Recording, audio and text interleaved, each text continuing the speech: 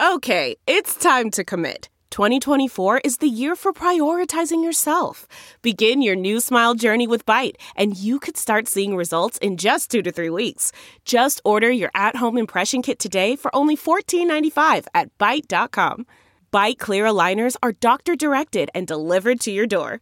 Treatment costs thousands less than braces. Plus, they offer financing options, accept eligible insurance, and you can pay with your HSA, FSA.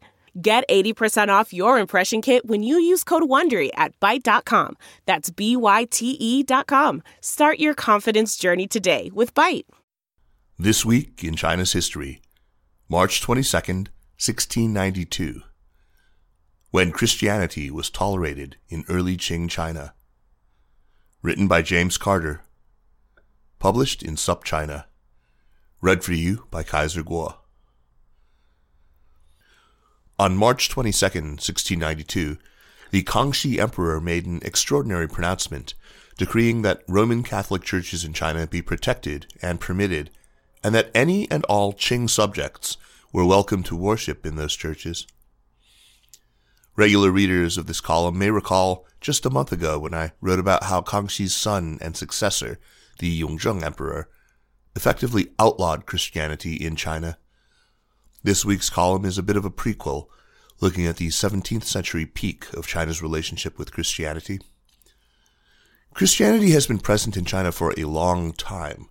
The so-called Nestorian stele, now found in the Forest of Steles Museum in Xi'an, records the arrival of Christian priests in the Tang dynasty. Rare but regular missions, Franciscans especially, visited the Yuan court of the Mongols, but arrival of missionaries from the new Society of Jesus, Jesuits, in the 16th century increased Christianity's profile, especially at the imperial court and within certain segments of Chinese society. Matteo Ricci of the Society of Jesus famously became the first Westerner to enter the Forbidden City in 1601 and achieved celebrity status in Beijing in the years before he died in 1610. The Jesuits were not the only order working in China at the time. The first archbishop of what is now Beijing was the Franciscan John of Montecorvino in the late Yuan dynasty. Dominicans arrived in the 1630s, but the Jesuits were the most successful for reasons that bear directly on Kangxi's toleration of the order and, in turn, for Catholicism in China. Put simply, the Jesuits made it a lot easier for Chinese to become Christian. Called accommodation or acculturation, the idea is to adapt Catholic practices to Chinese local conditions. And it was either genius or heresy, or as I like to say, why choose? Some elements of accommodation were very basic, like how to dress. In his concise introduction, Matteo Ricci and the Catholic Mission to China, historian Rani Bojia illustrates how the first Jesuits arrived via the new Portuguese enclave at Macau, where they were involved with a slave trade in disturbing ways. Logically, these early Jesuits dressed as Buddhist priests, making an analogy from one religion to the other, and assuming their spot in society would approximate their Buddhist counterparts. Ricci, though, came to question this decision. Jesuits, especially, saw themselves as intellectuals and social elites, a contrast to the Buddhists, who were often viewed suspiciously by many in government, and whose ascetic practices kept them far from elite company.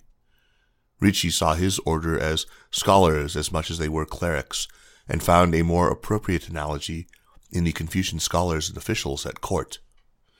The Confucian analogy made sense in many ways, especially for the top-down conversion approach the Jesuits favored.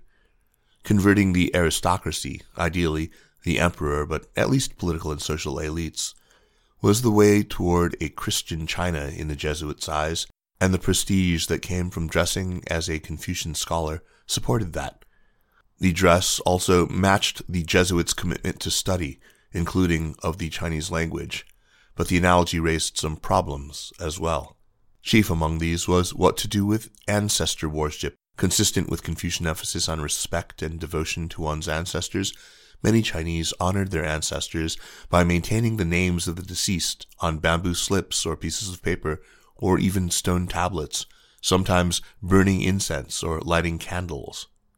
Whether these arrangements should be called altars or shrines or something less religious was at the core of the dispute. In 1659, the Catholic Church provided guidance for its missions in China, saying specifically that missionaries should not insist on changes to local practices unless they were clearly contrary to Catholicism and morality.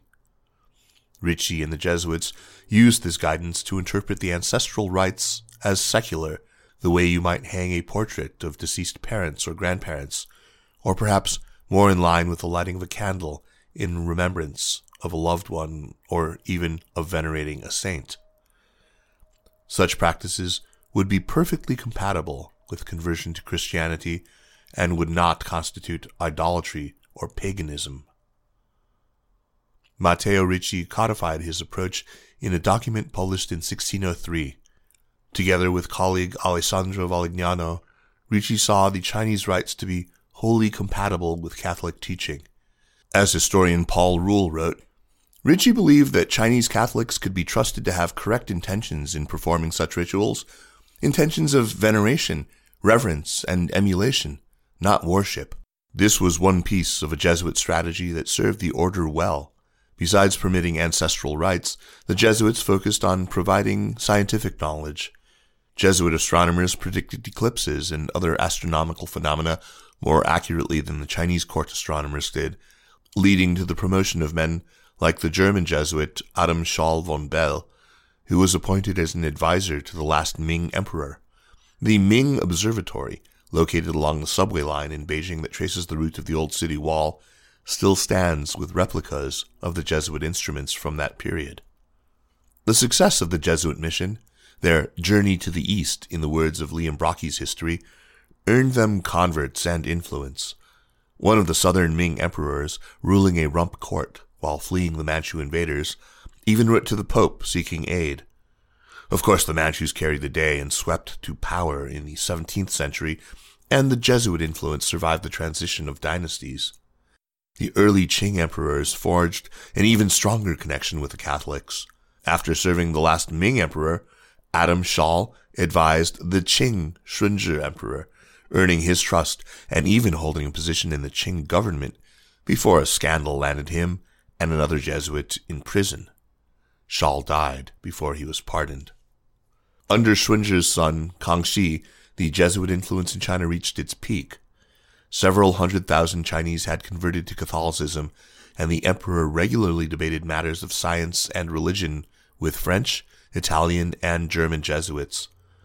Thus it was that in 1692, Kangxi issued his decree allowing the free practice and teaching of Catholicism.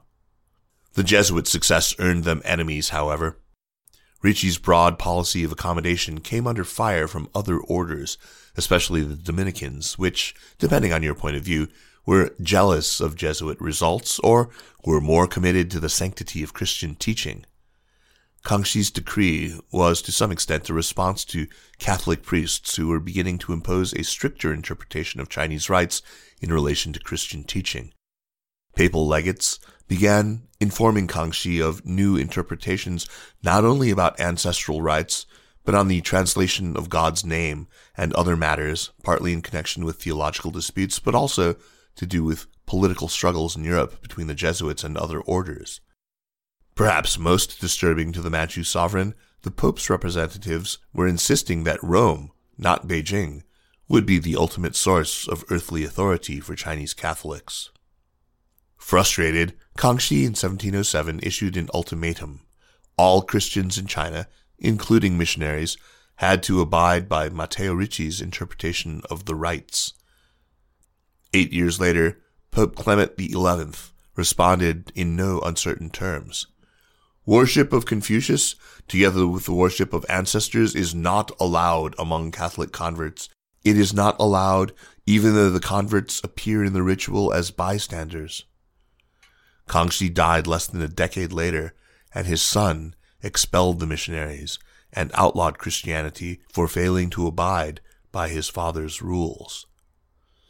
Kangxi's 1692 edict was already defensive, recognizing that two of the world's great bureaucracies, the Qing Empire and the Roman Catholic Church, might not be as compatible as it seemed. But in an era like today, when invective and recrimination dominates discourse between Europe and China, it is a welcome reminder that tolerance is possible.